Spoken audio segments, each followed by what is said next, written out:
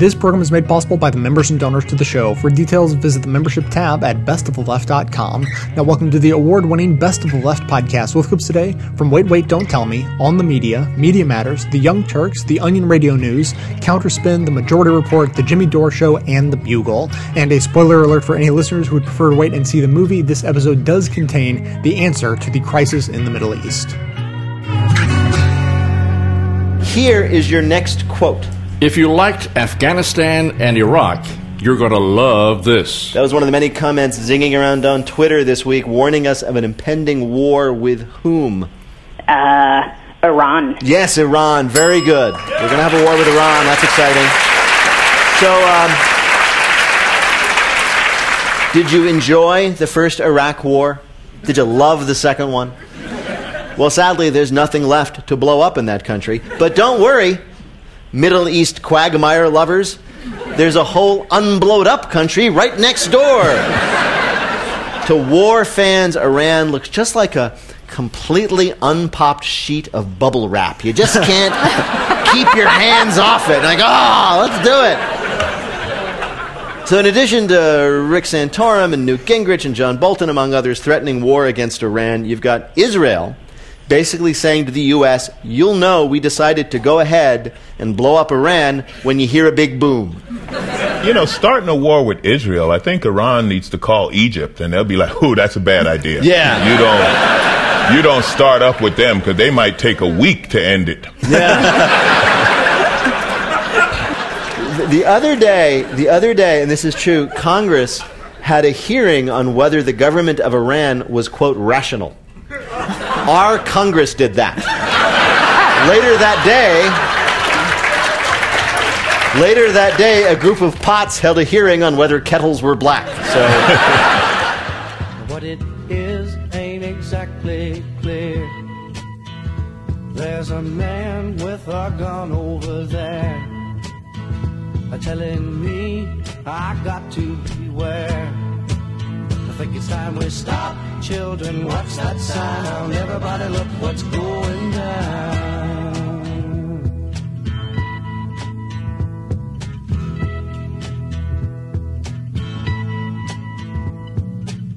There's battle lines being drawn. Nobody's right if everybody's wrong. And this is the sound of distant drums. The crisis in the Mideast, fueled by Iran's nuclear ambitions, continues to escalate tonight. They see a growing possibility of an attack by Iran on American soil, hence the circling of the wagons, essentially. So what will ultimately work in stopping Iran's nuclear program? Sanctions or bombs or something else? The prospect of attacking Iran has become a point of honor on the presidential campaign trail for nearly every GOP candidate. This is a president who should have instead communicated to Iran that we are prepared, that we are considering military options. They're not just on the table, they are in our hand. 2 or 3 nuclear weapons wipes out most of the Jews who live in Israel. I believe Ahmadinejad would do it in a heartbeat. And I would be saying to the Iranians, you either open up those facilities, you begin to dismantle them and make them available to inspectors, or we will degrade those facilities through airstrikes. I said nearly every candidate. There's always Ron Paul. I think that would be the most foolish thing in the world to do right now is take on Iran. This week, Iran reacted to the sound of American drums by warning it could launch preemptive action against its enemies to ensure its own security. Meanwhile, a recent Pew Research Center poll finds that 58% of Americans say it's important to prevent Iran from developing nuclear weapons, even if it means taking military action, versus just 30% who say it's more important to avoid military conflict with Iran. The majority sentiment, however, is not shared by national security experts. Here's Chairman of the Joint Chiefs of Staff, General Martin Dempsey, on CNN earlier this week. We are of the opinion that the Iranian regime is a rational actor. And it's for that reason, I think, that we think the current path we're on is the most prudent path at this point. Scott Shane is a national security reporter for the New York Times. He wrote this week that it's a little puzzling that Americans should talk about another war, especially after the recent dispiriting experience of protracted war in Iraq and Afghanistan. Micah Zenko, who studies conflict at the Council on Foreign Relations, said that the next war always looks a lot more promising than the last war. that when you're faced with a complex foreign policy challenge that goes on for a while, there's an urge to do something, and nothing does something like military action. Which I guess explains why, with the exception of Ron Paul, the Republican presidential candidates are competing to show how tough they would be on Iran.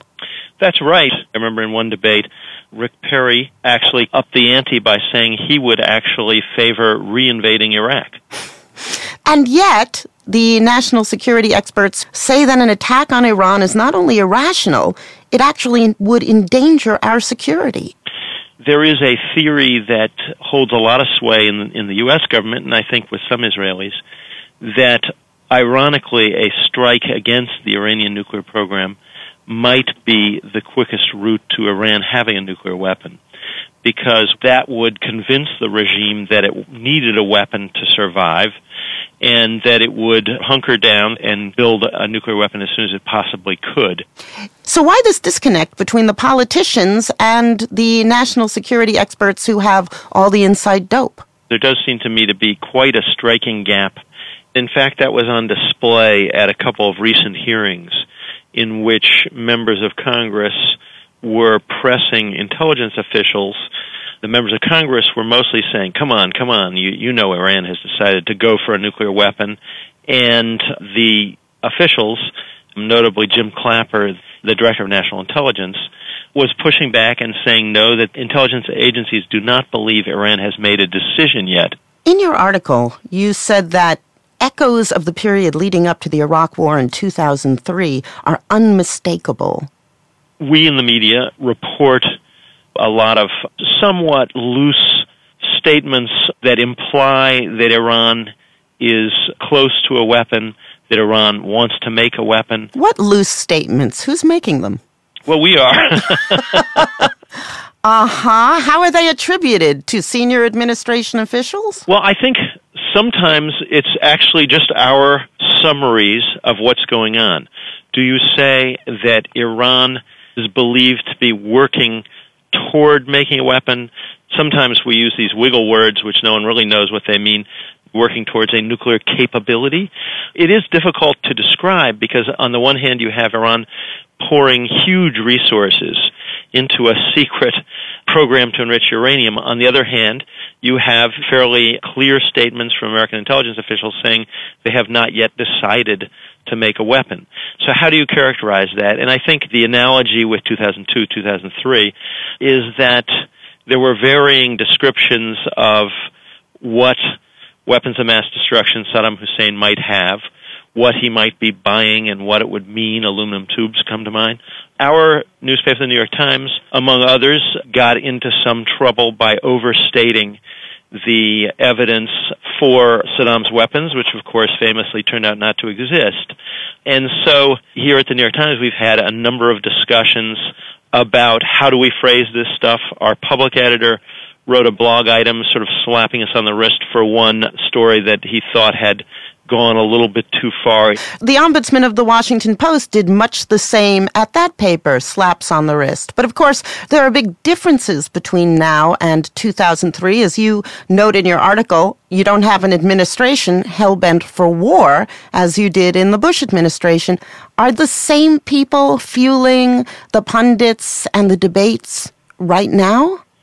Probably the group who then were very much in favor of taking on Saddam Hussein would tend to be hawkish on Iran, but I don't think the impetus is really coming from there.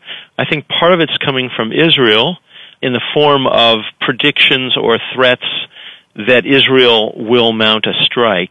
Israel, certainly, but no less, surely, this political season and the endless series of debates where Iran is the looming issue that Republicans have turned into a point of distinction between themselves and the administration. Absolutely. I mean, Iran has an election coming up very soon, and then we're obviously in the middle of a long election season. Historians of war say that this is a dangerous period where you have a lot of rhetoric being thrown around for domestic consumption as much as for international consumption. And there's always the possibility of a series of missteps that leads to a war that no one particularly wants. So what is the responsibility of the news media when confronting a season as dangerous as this? Our obligation is to be precise and careful, try to represent a range of points of view. We do have a policy here to say in every story that Iran claims it is not trying to build a weapon. But there's a way to say that, which just is dismissive. Right. Yeah. And it's probably more credible to say U.S. intelligence officials say that they do not believe Iran has made a decision to build a weapon, and to do our own reporting. A colleague of mine, Elizabeth Buemiller, wrote a very interesting story talking about how many American military experts, including a lot at the Pentagon, do not actually believe Israel has the capacity to mount a strike that can set back Iran's nuclear program. Most of us had been writing, will Israel strike or will they not strike? And the assumption was that Israel certainly had the capability of striking. This raised serious questions about that. But I think another assumption that gets buried into the reporting is the idea that there's a sort of binary choice here. You don't do anything and Iran gets a weapon, or you strike against them and keep Iran from getting a weapon. It is much more complicated than the sort of black and white way that we tend to portray it. There was a really interesting study that was done after the first Iraq War. The question asked was, how much do you understand the background of the war, the context, what's the argument about? The more people watched television, the less they understood about Iraq. And I just wonder if the same goes for the political debates and Iran. Well, I do think that the political process tends to boil everything down to very simple choices. Mitt Romney has said on the campaign trail, elect me and Iran will not get a nuclear weapon. Re-elect President Obama and Iran will get a nuclear weapon. So that's just the nature of politics. Unfortunately, that does not always fit the subtleties and contradictions that are inherent in a problem as complex as the question of Iran's nuclear program. Not always, huh, Scott? Not always. Not ever. Not ever. Scott, thank you very much. Thank you. Scott Shane is a national security reporter for the New York Times.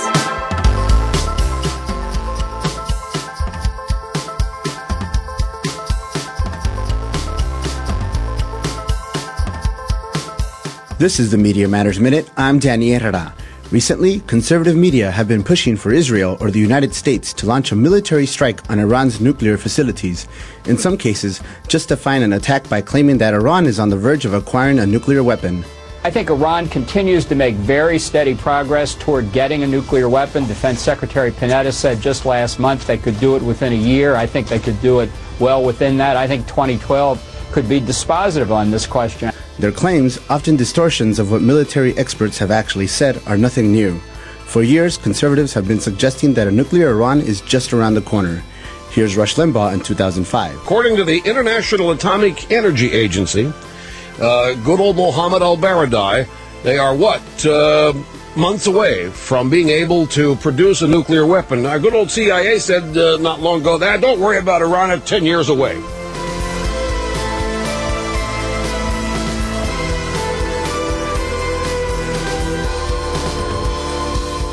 As an anti-consumerism advocate, I'd like to encourage you to shop less, don't buy things you don't need, and only buy the necessities from local, independently owned businesses. That said, if you don't take this good advice, then at least there's a way to shop that helps support this show at the same time. Simply click through to Amazon.com, just one of the major companies under constant boycott by one liberal cause or another, from the banner posted at bestoftheleft.com. Better yet, click through just once and bookmark that link to use every time you shop. Your shopping experience will be identical to normal. It will cost you nothing extra, but 7 to 8% of the cost of your order in soulless corporate blood money will be siphoned off and used to tremendously support the production of this show. Thanks for doing the right thing, whatever you consider that to be.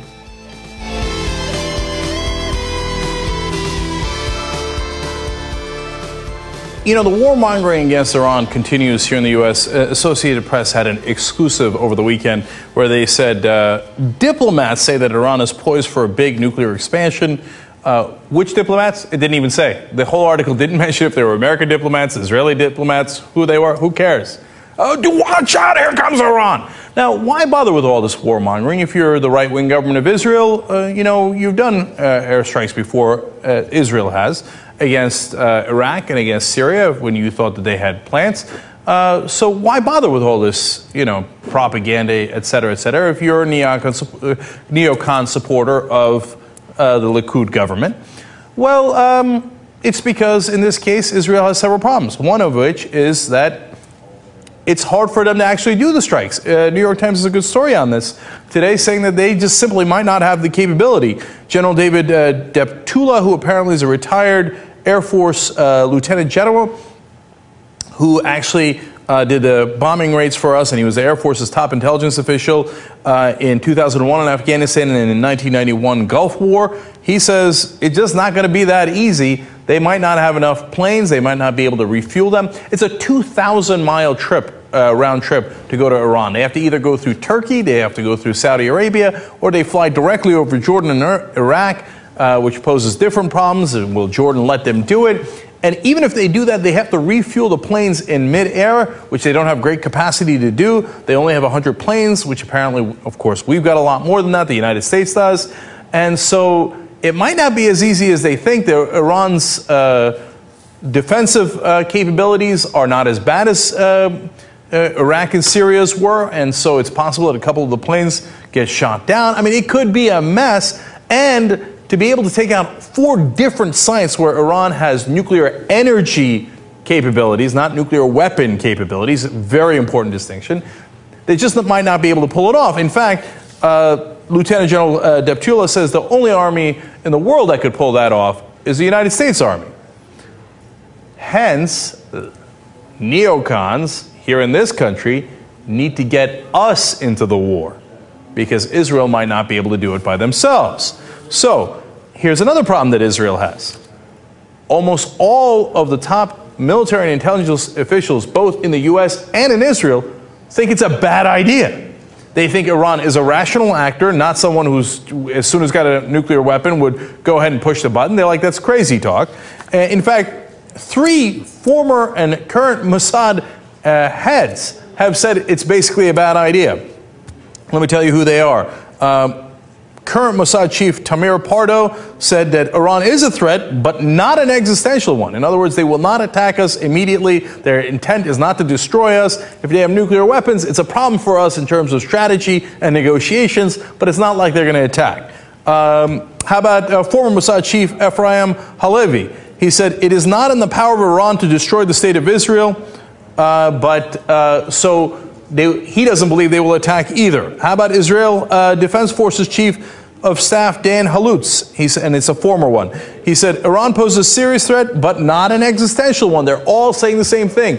Calm down. This attack has a lot of different problems. If you do it, you're going to start a war we didn't need to start because we don't have an existential threat. Now, Meir Dagan, who was the Mossad chief from 2002 to 2011, he says that if we do it, it would mean regional war. In that case, you would have given Iran the best possible reason to continue their nuclear program, or a nuclear program, because they don't currently have one. So he's saying it would be ironic and counterproductive, because then if we attack them, they say, well, the only way to prevent that attack is if we have nuclear weapons. By the way, another person who shares that idea is General Michael Hayden, one of the most right-wing guys in the Bush administration, saying that, hey, you know what? This would, the attack would, quote, guarantee that which we are trying to prevent, an Iran that will spare nothing to build a nuclear weapon. Okay, all right. How about Martin Dempsey, though? I mean, these guys are former officials. Some of them are current. Some are Israeli, U.S. You get the whole broad spectrum. But how about the head of our Joint Chiefs of Staff? The one guy who would know best. Well, let's go to his testimony. I think that Israel has the capability to strike Iran and to delay the production or the capability of Iran to achieve a nuclear weapon status, probably for a couple of years. But some of the targets are probably beyond their reach, and of course that's what concerns them. That's this notion of a zone of immunity that they discuss. And if that were to happen, do you believe that Iran would engage in retaliatory measures, not just against Israel, but against United States interests in Iraq and Afghanistan? That's the question with which we all wrestle, and the reason that we think that it's not prudent at this point to decide to attack Iran.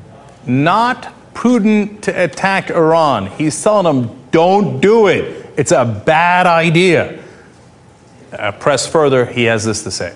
You think that is still unclear, that they're moving on a path for nuclear technology, but whether or not they choose to make a nuclear weapon is unclear? It is. I believe it is unclear, and on that basis, I think it would be premature to exclusively decide that the time for a military option was upon us.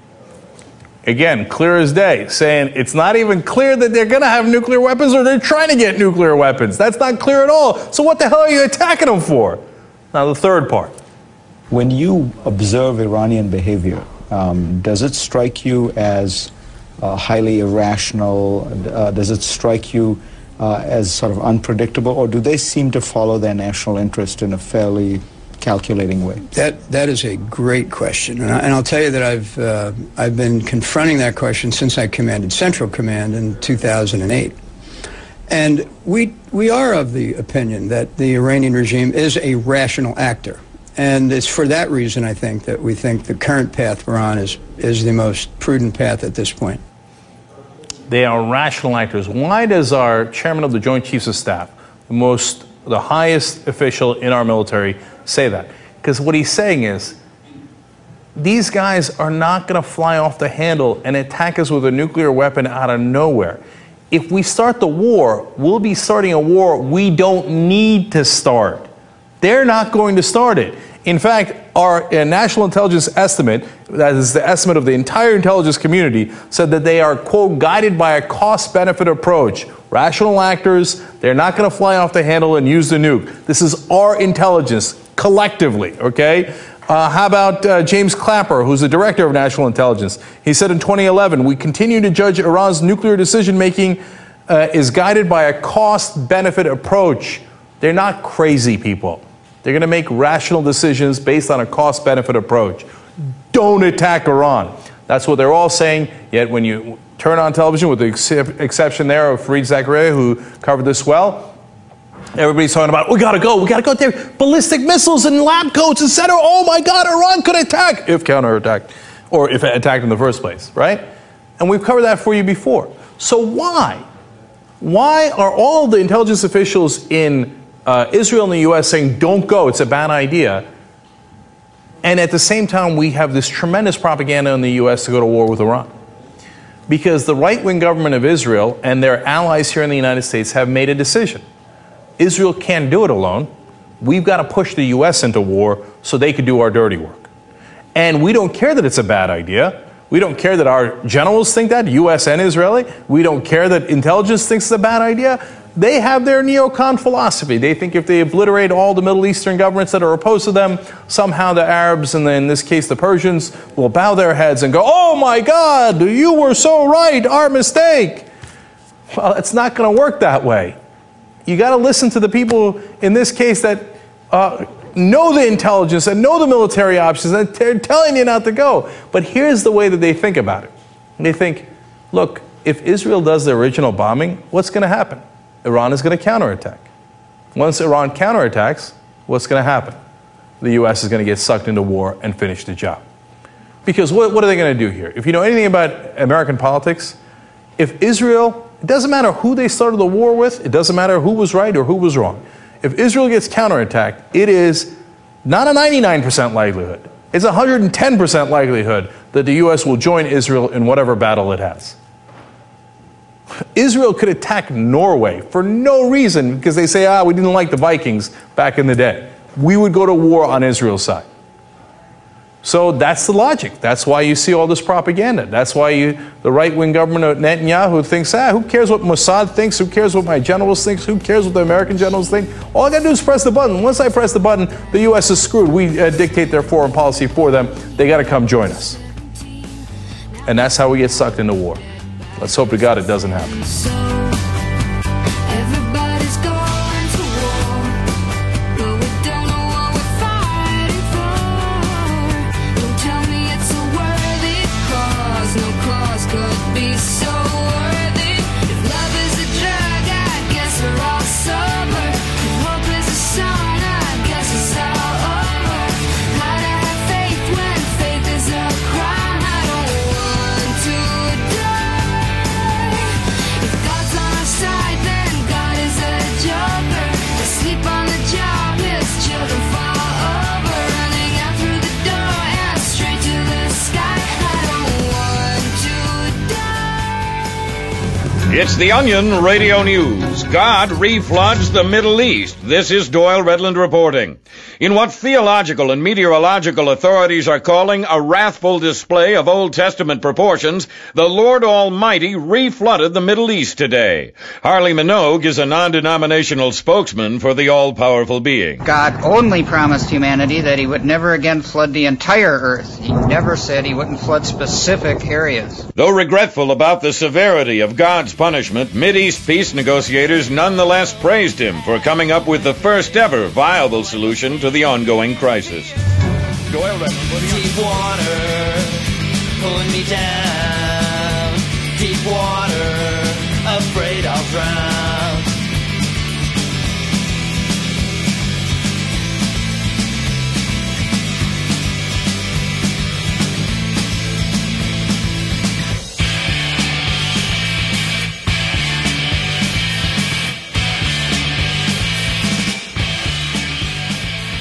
With the U.S. and Israel still mulling over when and how to attack Iran, media coverage continues to raise the stakes.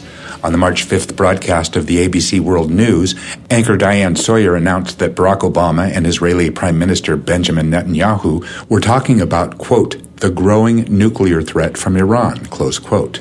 Sawyer warned that it might be the last chance for the two to meet face-to-face before a possible Israeli attack.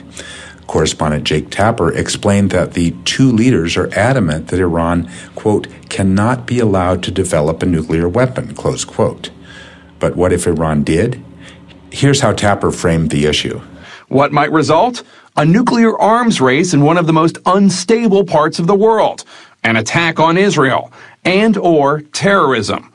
Indeed, those terrifying worst-case scenarios could be three possibilities, but there's also at least one other possibility, that none of those things would happen. Tapper also explained that there could be downsides to an attack, high gas prices, for instance, and there could be more dangerous repercussions, too. ABC had former counterterrorism official Richard Clark explain that Iran could use the terror weapon to attack U.S. and Israeli interests throughout the world. This is the state of the Iran discussion. Powerful nations speak openly, in violation of international law, of launching an unprovoked attack on another country.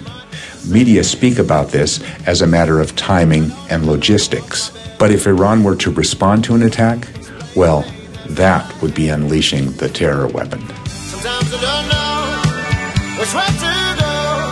Sometimes I can't tell. But it's just as well, 'cause I'm walking on a high wire.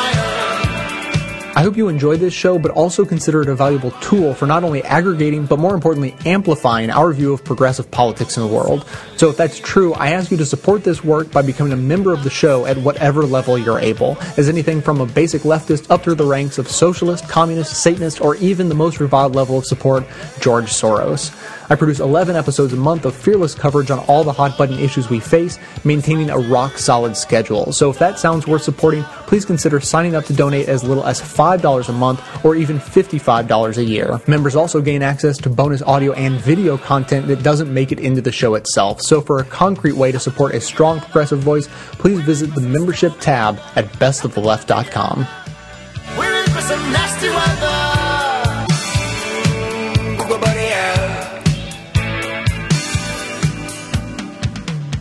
The Obama administration, from everything I read, really does not want to go to war with Iran. And you have to give them credit for that.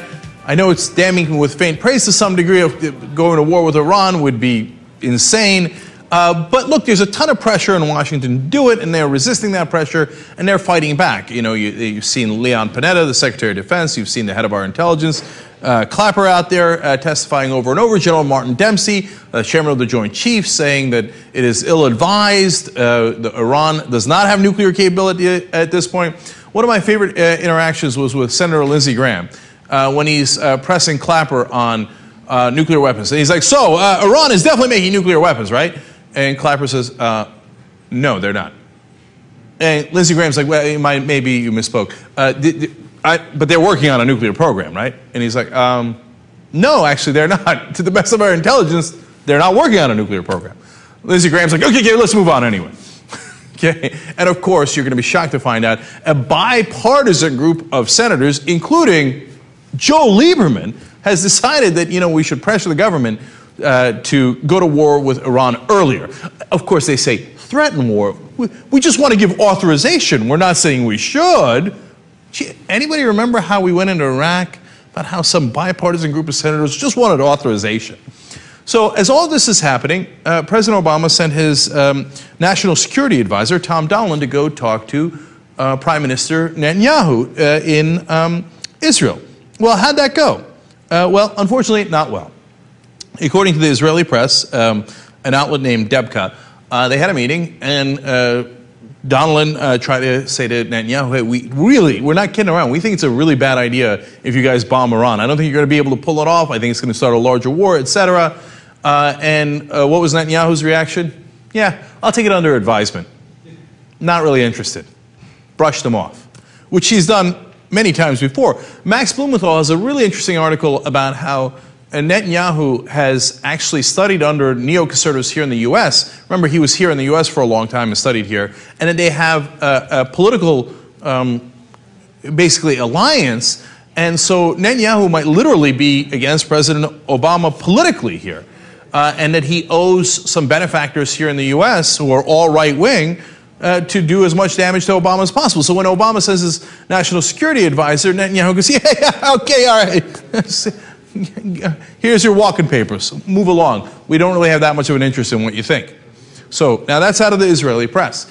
That is not good news. Well, one piece of decent news is that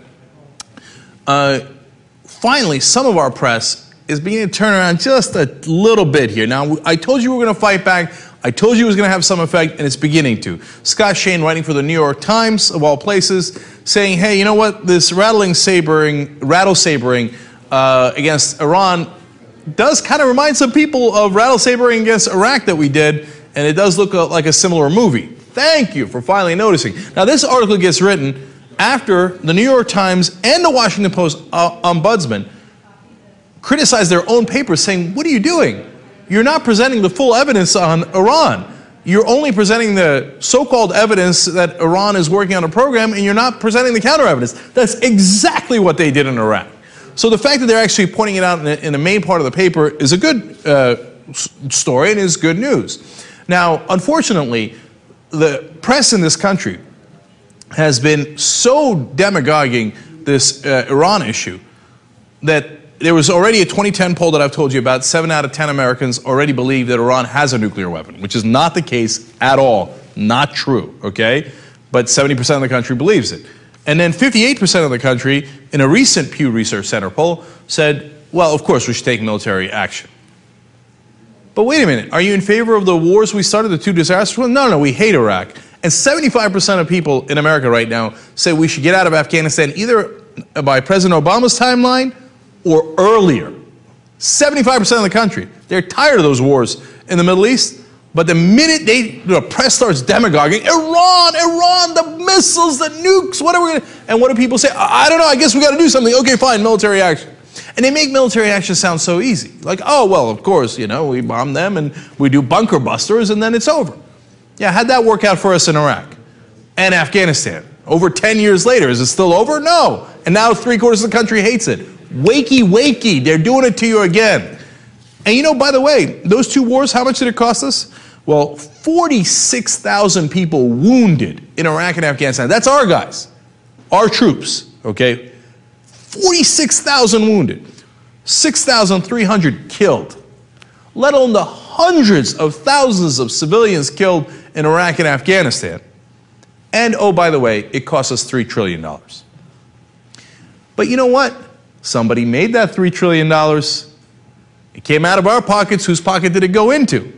It went into the pockets of the defense contractors. And of course, whenever you go turn on television, Erin Burnett just did a segment on it last night. Shockingly, she was again demagoguing on Iran. Really, I didn't see that coming.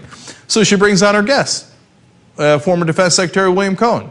What does he say? Iran is definitely making a nuclear weapon. But that's not what our intelligence says. That's not what our military says. So why did you just say that?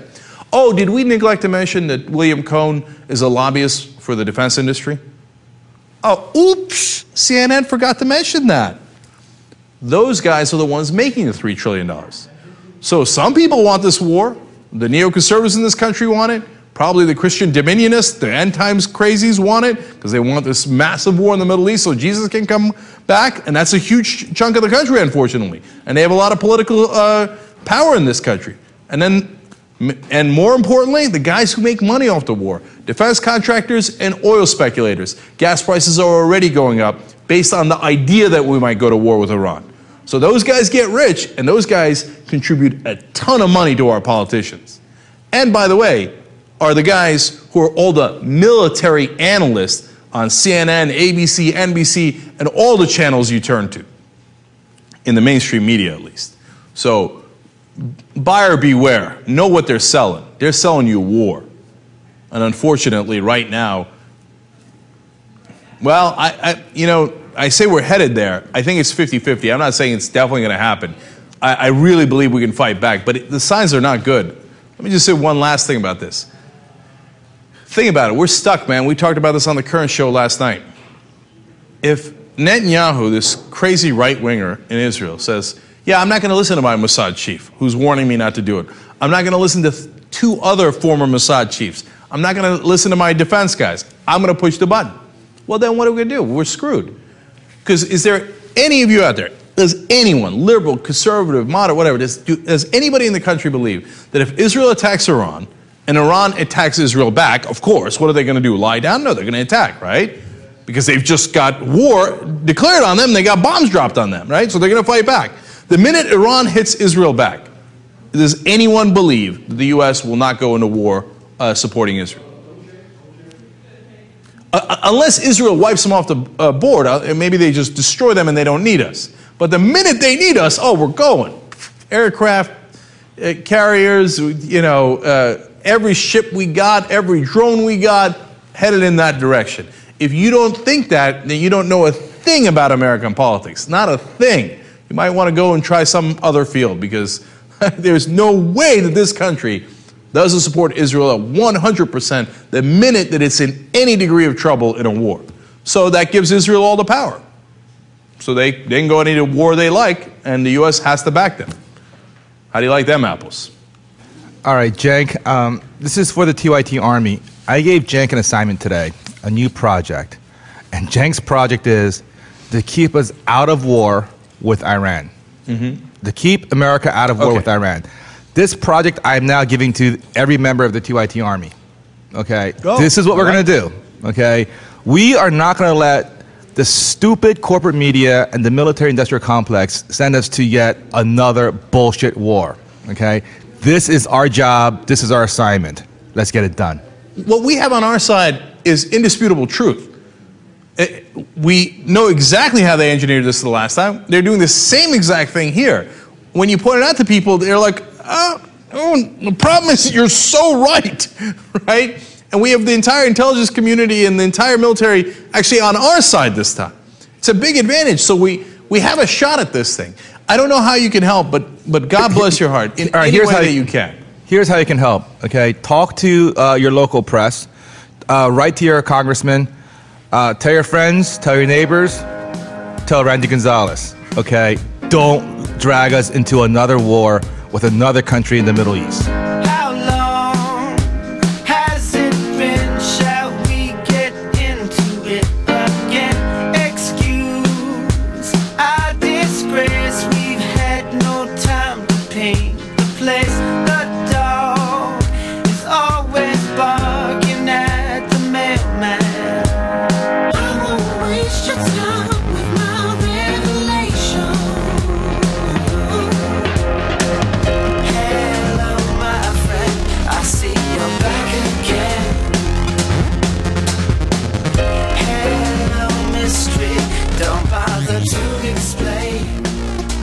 President Obama gave a press conference yesterday, had a very good response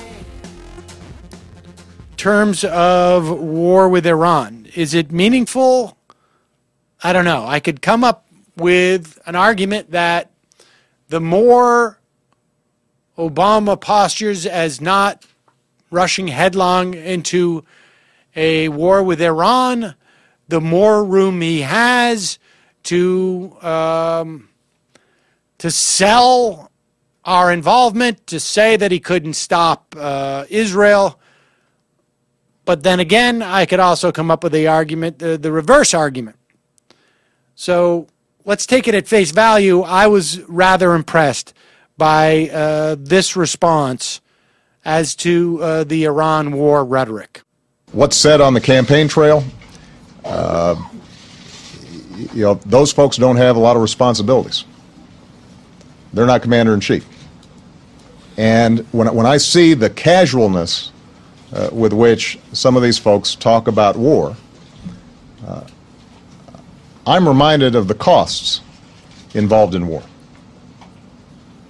I'm reminded of the decision that I have to make in terms of sending our young men and women into battle, and the impacts that has on their lives, the impact it has on our national security, the impact it has on our economy. This is not a game. There's nothing casual about it. And when I see some of these folks who have a lot of bluster and a lot of big talk, but when you actually ask them specifically what they would do, it turns out they repeat the things that we've been doing over the last 3 years. It indicates to me that that's more about politics than actually trying to solve a difficult problem. Now, the one thing that we have not done is we haven't launched a war. If some of these folks think that it's time to launch a war, they should say so. And they should explain to the American people exactly why they would do that and what the consequences would be. Everything else is just talk. I have to say that doesn't sound like a president who is trying to prepare the country for war. At the same time, you got people like Senator Carl Levin coming out and saying, like, he thinks that an Israeli attack on Iran is imminent. So we don't know. But I'm not convinced that this war chatter doesn't simply just benefit a lot of different parties. And hopefully it's not happening. Falling down again, reach out to me. Hi, I'm Sam Cedar. You may know me from my shows on Air America Radio, from filling in for Keith Olbermann on Countdown, or even, God forbid, my directing shows like Comedy Central's I'm with Busey. If not, you should really get to know me. Not personally, of course. I think we both find that uncomfortable. But if you're a fan of the best of the left like me, I think you'll enjoy my daily live show and podcast, The Majority Report, at majority.fm. It's a daily dose of political news, analysis, and guests like Chris Hayes, Robert Reich, Digby, comedians like Mark Maron, Janine Garofalo, filmmakers like Morgan Spurlock and Lucy Walker, and on occasion, between my rants on raising taxes, ending wars, and decorporatizing our democracy, I can be mildly amusing. I'm unbought and unbossed daily on The Majority Report at majority.fm. Doesn't mean a thing. They're beating the drum in the media for war with Iran, and it looks like Israel's really going to strike Iran. Does it not look that way? Well, I'm not sure, because I think that I was encouraged that Obama tried to tamp it down, and I think if Israel thinks that America, if Bush was in office, then Israel would be, we can just go ahead and America will be behind us 100%. I think it's good that Obama is kind of messaging to them, no, we're not going to be behind it. So that might prevent them from doing it. I mean, I don't expect anything will happen before the election. Oh, really? You don't think? No, because I think Netanyahu is crazy enough and strident enough to do something to force Obama's hand, because then if he can't be seen not protecting Israel in the election, you know what I mean? Why are we not? If we're, let's say, okay, we're going to go down that road where we say if Iran gets a nuclear weapon, they're going to use it and we have to stop them. If you apply that logic, why are we not going after Pakistan? They harbored the guy that masterminded 9/11. Yeah, I know they have it. How come we're not going after North Korea? Because our foreign policy of the last 10 years it dictates that we should never invade the country we're supposed to invade. Right.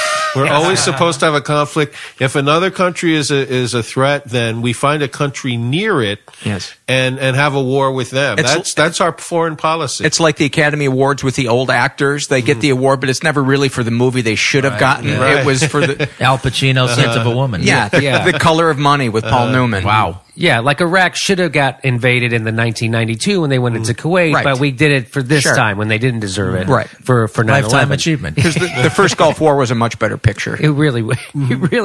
And I think Dustin Hoffman was in it. Yeah. So, but it's good that we're, talking about another country having weapons of mass destruction that we should go to war with, because that really worked out great the last time. it certainly does. Okay, you know what? Actually, Benjamin Netanyahu called in to talk to me about this. Really? Yeah, he had something to say. Jimmy, this is Bibi. Bibi Netanyahu. I'm having a lovely time visiting your country. I'm sure many Americans turned on the telly yesterday and wondered why their president was talking to Gene Simmons at the White House. Well, that was actually me. Mr. Obama and I were having rather tense talks about your country's commitment to military intervention against Iran. I just don't know how to get through to him. There's an old Yiddish saying, "So groß die Ohren, sondern hört nicht an." Loosely translated, he has such big ears, but he doesn't listen. This is one intractable Schwarzer, I can tell you that. I mean, what is the big deal? All that we're asking is that America unleash a crippling missile strike on a nation of 79 million people, thereby radicalizing a massive generation of Muslim youth, prolonging the war on terror for another 4 or 5 decades, and destabilizing an entire region of the world to the extent that massive ground troop commitment would necessitate a draft and cause untold bloodshed and destruction in and around one of the oldest nations on earth. On my worst enemy, I would wish this. But we'll get our way, I have no doubt.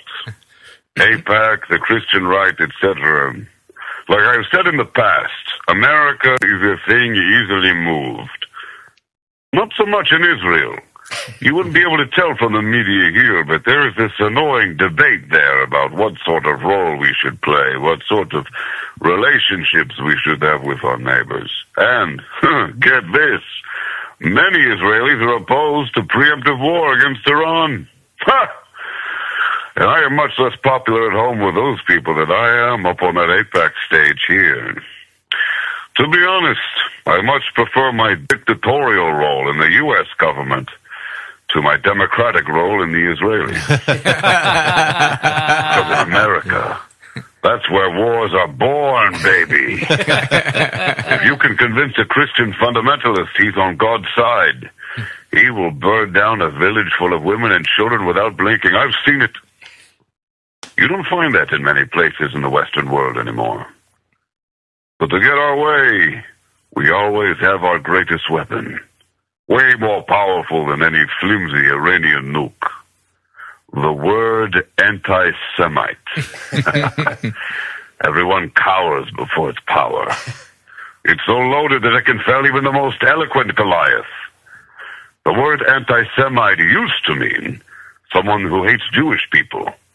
Now, it simply means a Gentile that questions anything that Israel does. Special thanks to Alan Dershowitz and Simon Wiesenthal for their excellent fieldwork on that one. Pioneering the world of etymological warfare. And if you object to this, that makes you an anti-Semantic anti-Semite. You have no place in the discourse. So unless you want to be labeled an anti-Semite, I strongly suggest you get out of our way and simply hand over your foreign policy to AIPAC and myself. That's right, easy now, and nobody gets hurt. Well, no one you know. You Americans, you think you're so free. Adorable. All right, Jimmy, come visit sometime. We miss you. I miss your Shayna Poonam.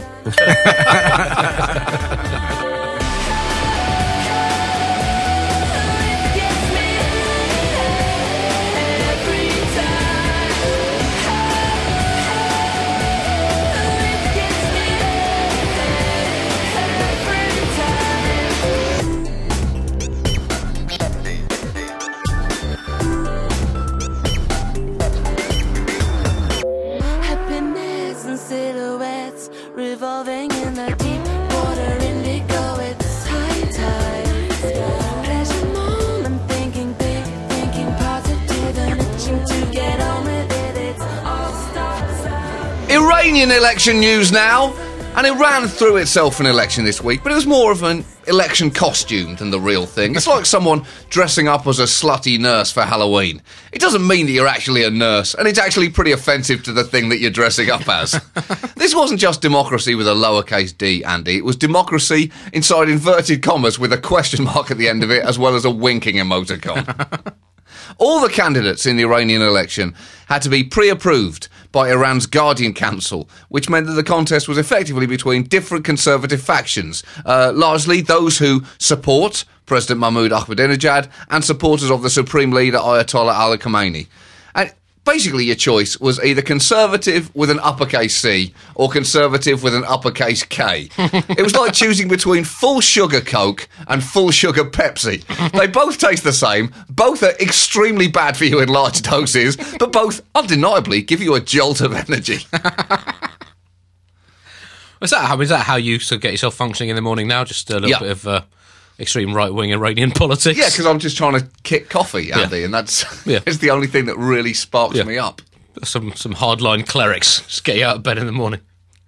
So you have one sleeping with your dog in his little kennel. Mm-hmm. Yeah. Yeah, that's a good idea. Why not? Yeah. Just wake me up every morning with a call to prayer. You just don't want your dog sort of... Hoagie wakes me up every morning with a call to prayer. Really? So it's not a call to prayer, it's kind of a whine to dump.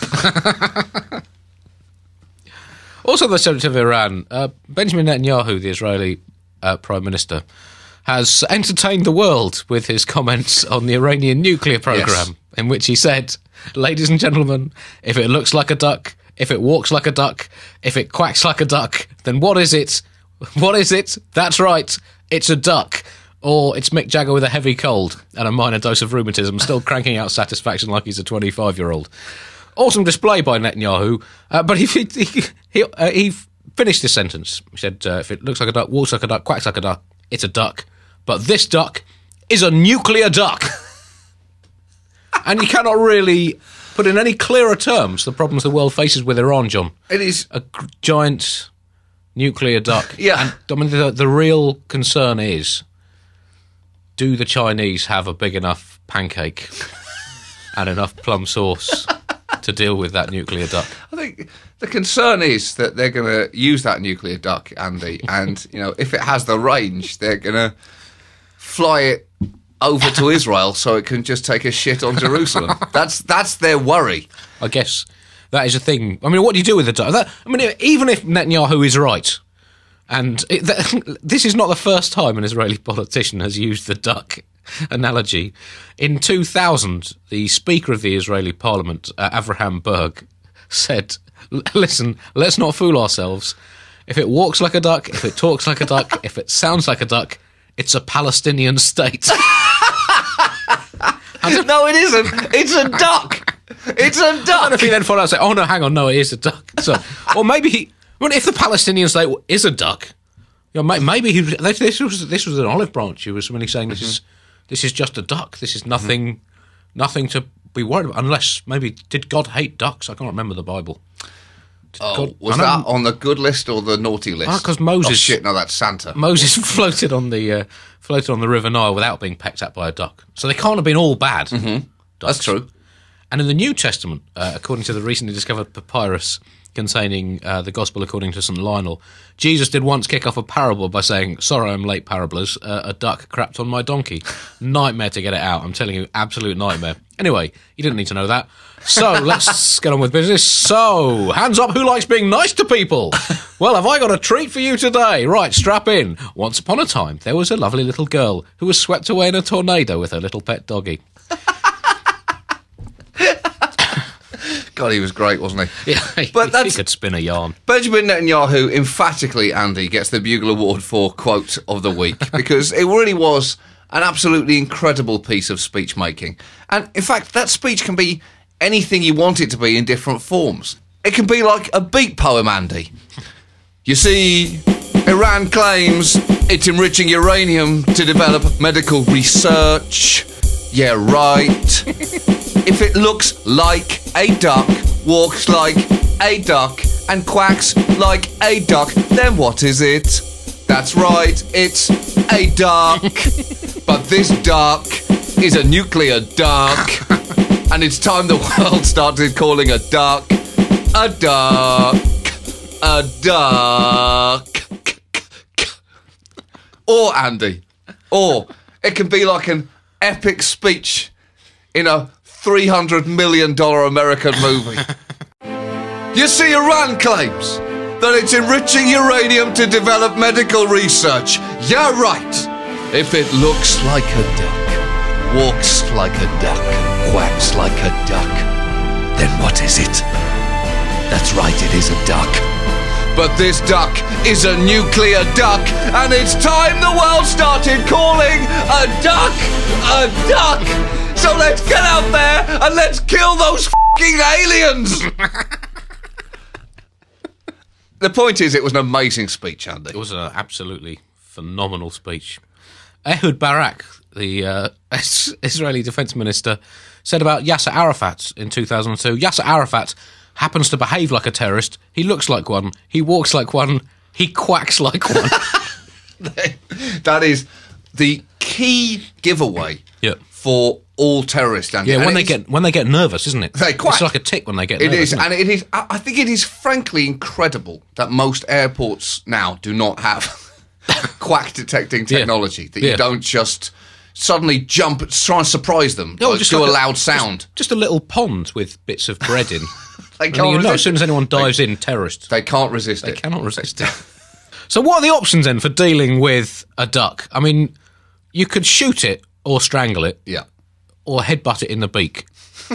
But, I mean, in this situation, I know, let's not rule out diplomacy with the duck, John. Maybe we should be feeding the nuclear duck bread to earn its trust and take a bit of time to get to know the duck and understand its concerns. And then once we've gained its confidence, just train it not to shit on our cars. I think that's... You've got to play the long game with the ducks.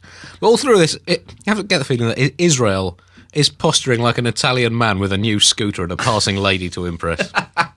So the parliamentary elections on Friday in Iran were Iran's first national election since 2009, which you may remember ended with people rioting in the streets and Iranian protesters being attacked by besieged militia on motorbikes hitting people with sticks. So not exactly a ringing endorsement of the whole process back then. So this time they were much more careful. The leaders of the opposition Green Movement have been under house arrest for over a year and were completely barred from taking any part in the elections. The results were a win for the anti-Ahmadinejad conservatives, those all loyal to the Supreme Leader Ayatollah Khamenei. And it has to be tricky for Ahmadinejad now to thread the needle of power when you have a Supreme Leader hovering over you. It's like being the coach of a sports team, trying to get your team to listen to you while you have a Turbo Supreme Ultimate coach who claims he's been appointed by God right over your shoulder who can get rid of you any second. Or it's basically exactly like being manager of Chelsea. But the defeat for Ahmadinejad and his loyalists, including the fact that even Ahmadinejad's sister lost her election, means that he will face a more hostile parliament in his final 18 months in office. And it really brings it home to you, Andy. We have only 1.5 years left of Captain Crazy, the Aradan arsehole, the man who put the mad in Ahmadinejad, to enjoy. Ayatollah Khamenei described Iran this week as moving into a more sensitive period in its confrontations with the West. And he's right, Andy. Iran isn't going to be the kind of paint your bedroom black and listen to thrash metal disaffected teenager of confrontations now. It's going to be the listen to Morrissey and read quotes from T.S. Eliot and playing the acoustic guitar kind of disaffected teenager while developing nuclear weapons in a subterranean bedroom. And the end could be coming soon for Syrian President Assad after Russia and China have finally stepped up to the plates today through the UN and said that Assad now has a maximum of 20 more last chances to stop slaughtering his own people. Wow, they are talking tough. So, the end game is near, John.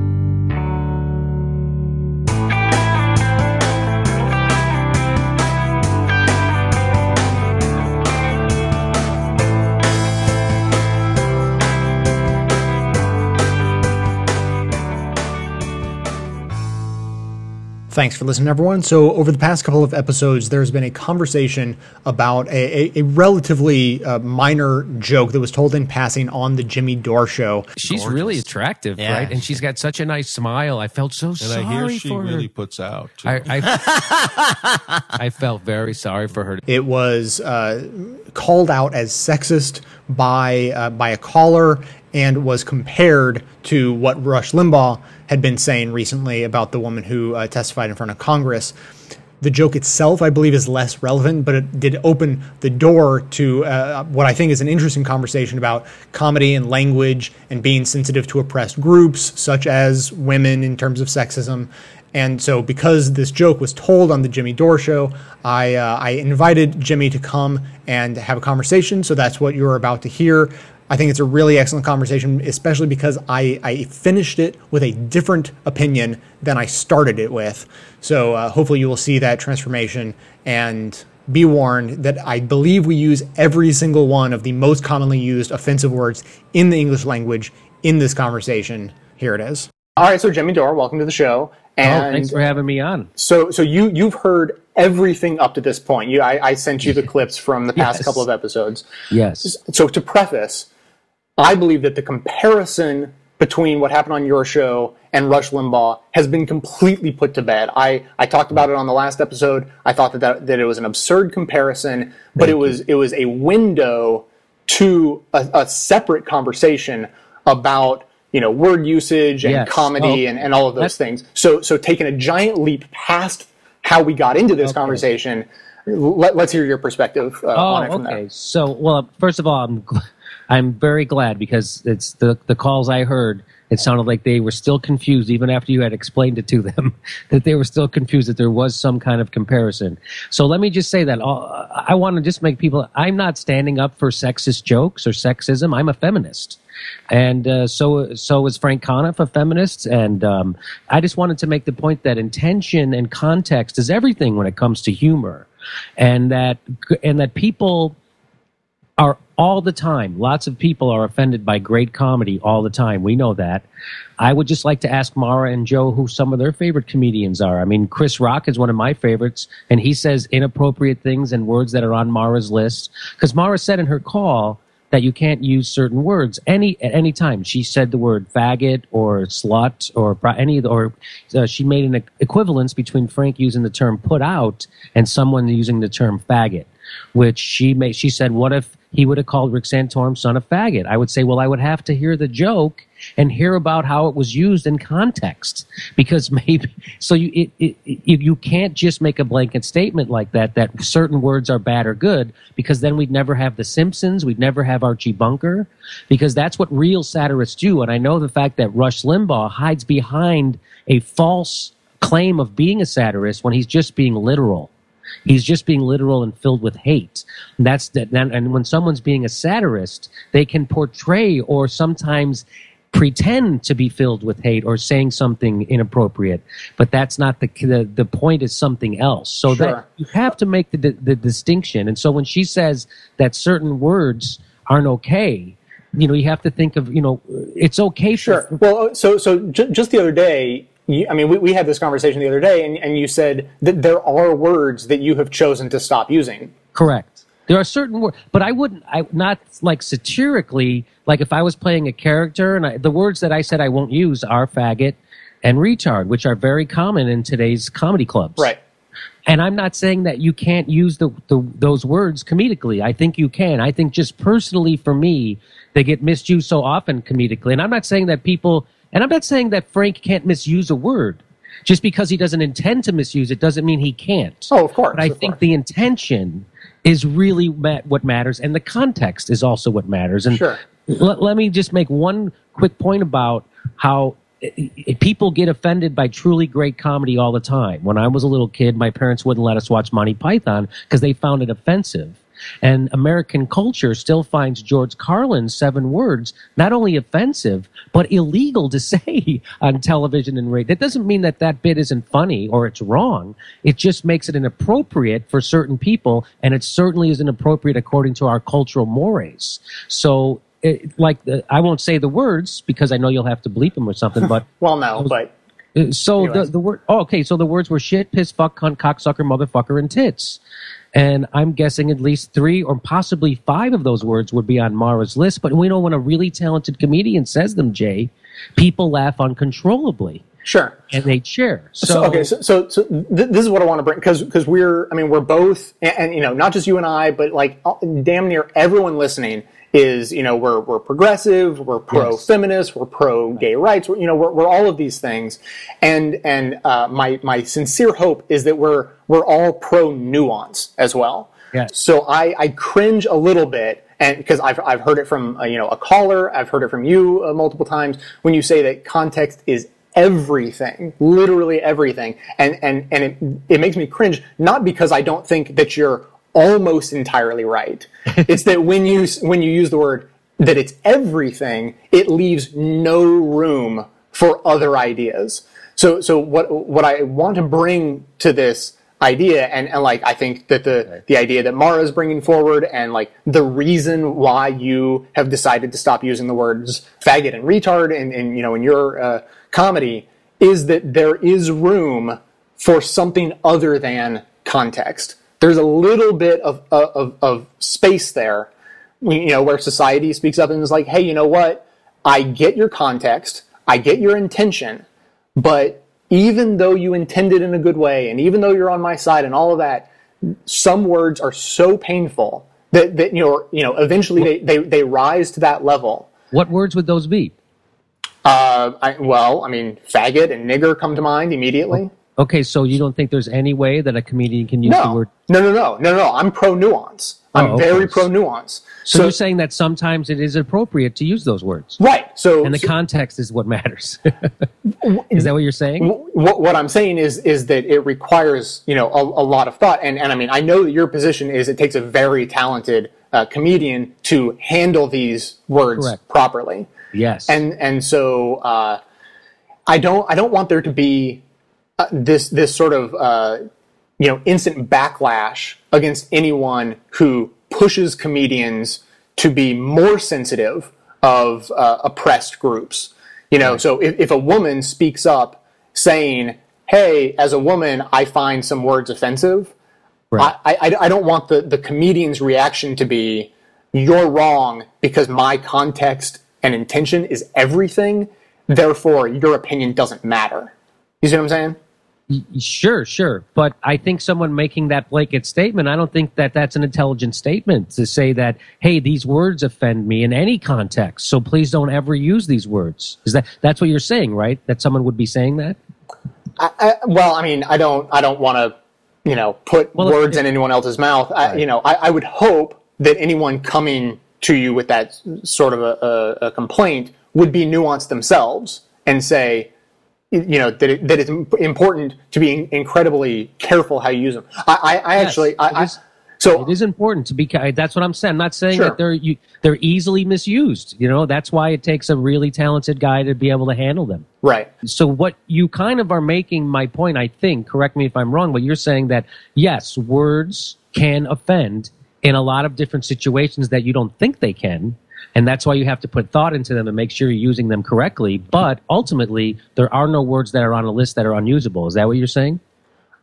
Essentially. Okay. See, I really think that there is so much less light between you and I and the callers than we feel like there is. I feel like there's some degree of miscommunication and some degree of just like missing each other's points just a little bit, because what oppressed groups of any kind, whether they be like genuine minorities like LGBT community, or ironically women are the majority of the population, but they're oppressed anyways.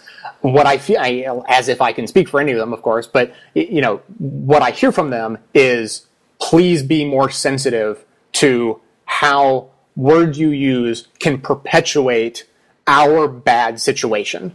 Yes, that is, yes. I would never want to do a joke. Yes. Oh, that is such a good point, Jay. Thanks for making that point. Awesome. That is such a good point. Yes. I think point well taken from you and your callers. If the point was, please be sensitive to how you use words, because if you use them in the wrong way, it forwards this degradation of women. Exactly. That is, I believe, exactly what Mara from Pittsburgh was trying to get across. You and I are straight white males. And so we simply don't have the perspective of an oppressed group. And so what I'm trying to be much more sensitive to is, when I hear from those groups, to take what they're saying really, really seriously and try to understand in a much deeper way that no matter what your intention, no matter, what context, that sometimes things that are said hurt those oppressed groups in ways that you and I can hardly imagine. And often it's just perpetuating their situation so that it takes them longer to gain equality. So like with Frank's joke, I mean, you go ahead and tell us, what was your opinion on Frank's joke in question? And I think Frank feels the same way. If he had to make the joke again, he wouldn't. Yeah. I wouldn't, when he said it, I just tried to, because I knew that it could be easily misinterpreted, and I knew that it could. And the whole point of the bit that we were doing was in support of his daughter. I really had genuine sympathy for her. I still do. Mm-hmm. And so then he did that. I'm like, you don't want to miscolor the bit. You don't want to miscolor the intention of this bit with something that someone's going to take as a cheap joke. Right. Even though I know where Frank's coming from, I could see exactly what happened. Exactly. Yeah, of course. So that's what I was worried about, and that's exactly what happened. Right. And you know what? I don't mind the idea of some people are going to miss this joke, but I want to do it for a joke that's really worth it. You know what I mean? Right. And I don't think Frank's joke was worth it. I don't think he thinks it was. That's why it was something said in passing. Yeah, of course. Which is another big difference between that thing we don't want to talk about and what Frank did. I think we've cleared this up quite nicely. Did you have a last point to add? Yeah, no, I think we did too. So thanks for doing this. Awesome. Well, thanks for coming on. Okay, Jay. So there we go. That was the conversation, and I certainly hope that you heard right there somewhere in the middle, Jimmy just tied me into a knot, and that is where I was having my realization and changing my perspective, because I went into the conversation, in my head I was thinking, context can't be everything, can it? That seems so lacking in nuance. It seems like it leaves no room for mobility and movement and other ideas to come in and mix. And so context can't be all there is to it. But in my heart, I knew, I really have always believed, my whole life, I've always believed that no word it should actually be forbidden, because given the right context, it's not offensive. And so I was twisted up and I couldn't say what I was trying to say. And what didn't surprise me in the least is that after we recorded for about 15 minutes, I cut it down to about 11, cutting out mishmash. And then I was not the least bit surprised to find that we talked for like another 20 minutes on the subject. And so by doing that, we were really able to refine what we were talking about and really got to the core of it, I think. And so I think that the whole thing can best be summed up in an agreement that we made. I went ahead and spoke for all liberals in the country. I mean, I wouldn't be so presumptuous as to speak for all liberals in the world. I'll just take the United States. So I was speaking for all liberals in the country, and Jimmy was speaking for all comedians. And I said, okay, here's the deal. We will grant to you that context really is everything. It really is. There are no exceptions that we can think of where context cannot forgive the use of any given word in the language. And in return, comedians will recognize that there are some words that go along a spectrum from the relatively innocuous phrases such as "I hear she puts out," which is offensive. It perpetuates slut shaming against women, but it is relatively innocuous compared to other much harsher words such as faggot or nigger and so on.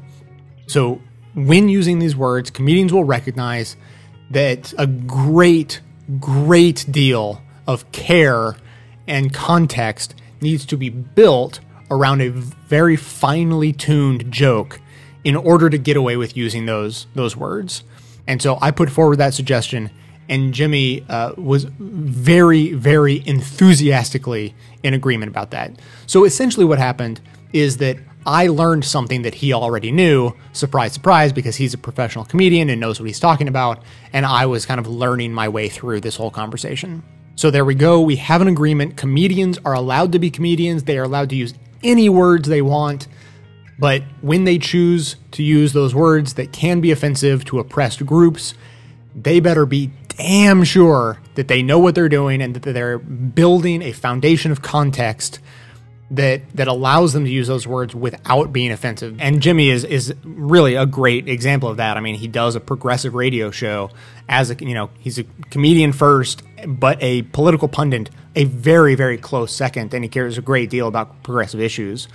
So we just happened to have this issue come up on his show, and we got a great perspective on the whole discussion from him. So that's it for today. I'm just going to say thanks to everyone for listening, supporting the show, and telling everyone you know about it. Stay tuned in to the show between episodes on Facebook and Twitter. And for details on the show itself, including links to all the sources and music used in this and every episode, all that information is always listed in the show notes on the blog. So coming to you from far outside the conventional wisdom of Washington, D.C., my name is Jay, and this has been the Best of the Left podcast, coming to you every third day, thanks entirely to the members and donors to the show from bestoftheleft.com. Fine lines now black and white, 'cause you took apart a picture that wasn't right. Pitch burning on a shining sheet, the only maker that you wanna meet. A dying man in a living room, whose shadow bases the floor. He'll take you out